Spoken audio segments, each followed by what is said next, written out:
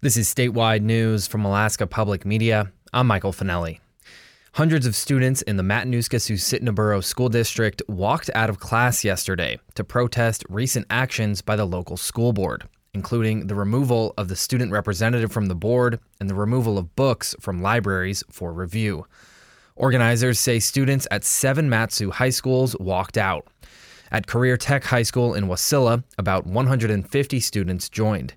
They gathered outside of the school, chanting and holding signs demanding the school board listen. One of the organizers, Junior Lily Shea, says students' voices must be heard. I'm proud that so many kids are so invested in what's happening and they understand that this is a big deal.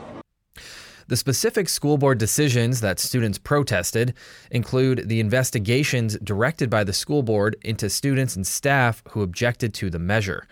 The board is also requiring additional credits to graduate beyond the state standard. And it has handpicked an advisory committee to review 56 books, some that are used in curriculum across the district. Students gathered around the flagpole at each school for 56 minutes as a nod to the number of books that are under review. The principal at Career Tech declined to comment on the walkout.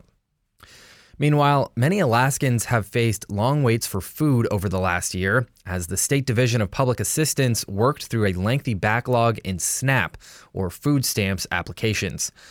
The current backlog is about 7,000 applications, according to Deb Etheridge, the division's director.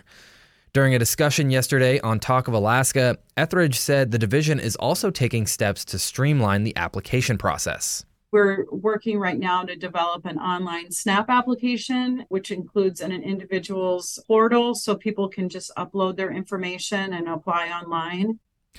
State Representative Genevieve Mina also has a proposal to streamline the process.